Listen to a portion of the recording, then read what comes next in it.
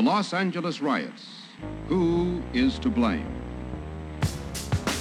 Most of the rioters retreated, some of them into burned-out buildings, others climbed to the rooftops. Many had guns, and they used them, sniping at police, unarmed firemen, and anyone on the street. And time after time, sniping turned into full-scale combat. All you bad folks, you must go. Welcome back. We are here today to remember and discuss the events that took place in August 1965. An African American was pulled over for allegedly drunk driving in a predominantly black neighborhood in Los Angeles.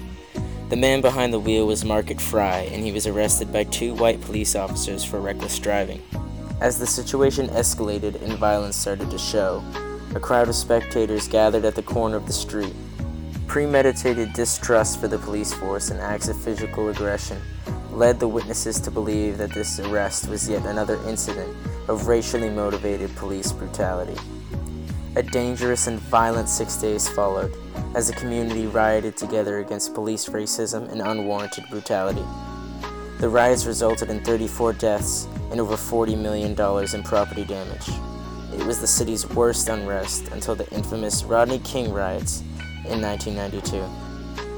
Here with me today is Sir Nicholas Sten. He has a great insight on this issue and prior knowledge of police brutality incidents.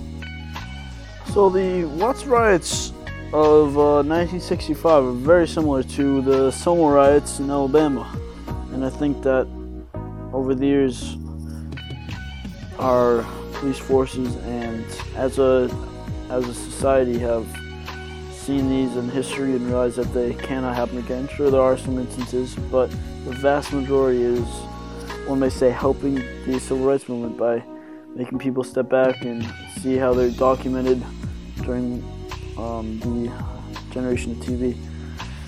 And that is very important to the civil rights movement. That's true. This was very important to the civil rights movement. As many of the acts were peaceful protests, this was an act of aggression. This was violence. This was saying that African Americans have had enough with the oppression and enough with the racism.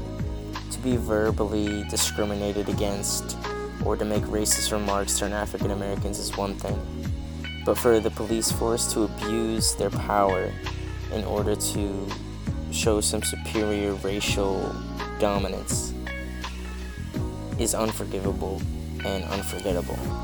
The Watts riots were a direct reflection and reaction to these acts of violence, and it escalated into something horrific. I do not support violence or killing or any form of riot out there, but when is it enough? How many lives have to be taken to prove that we are racially equal? We are equal, we are people.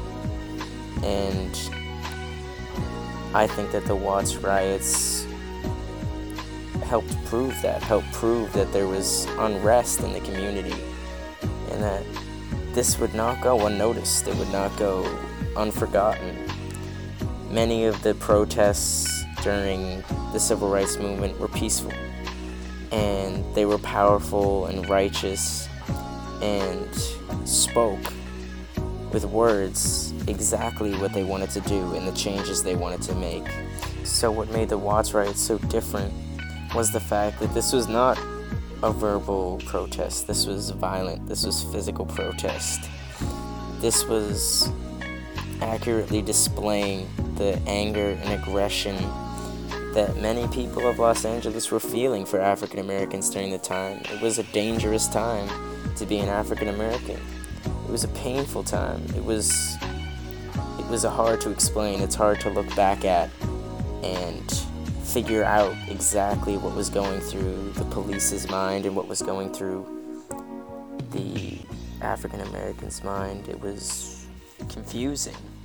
And I think that's what caused the frustration. That's what caused the unrest, was the confusion. We're here to further connect the Watts riots to further civil rights movements is Luke Bernier. So there definitely is a connection between Watts riots and the civil rights address by JFK. As we all know, the Watts riots was a period of looting and rioting in LA.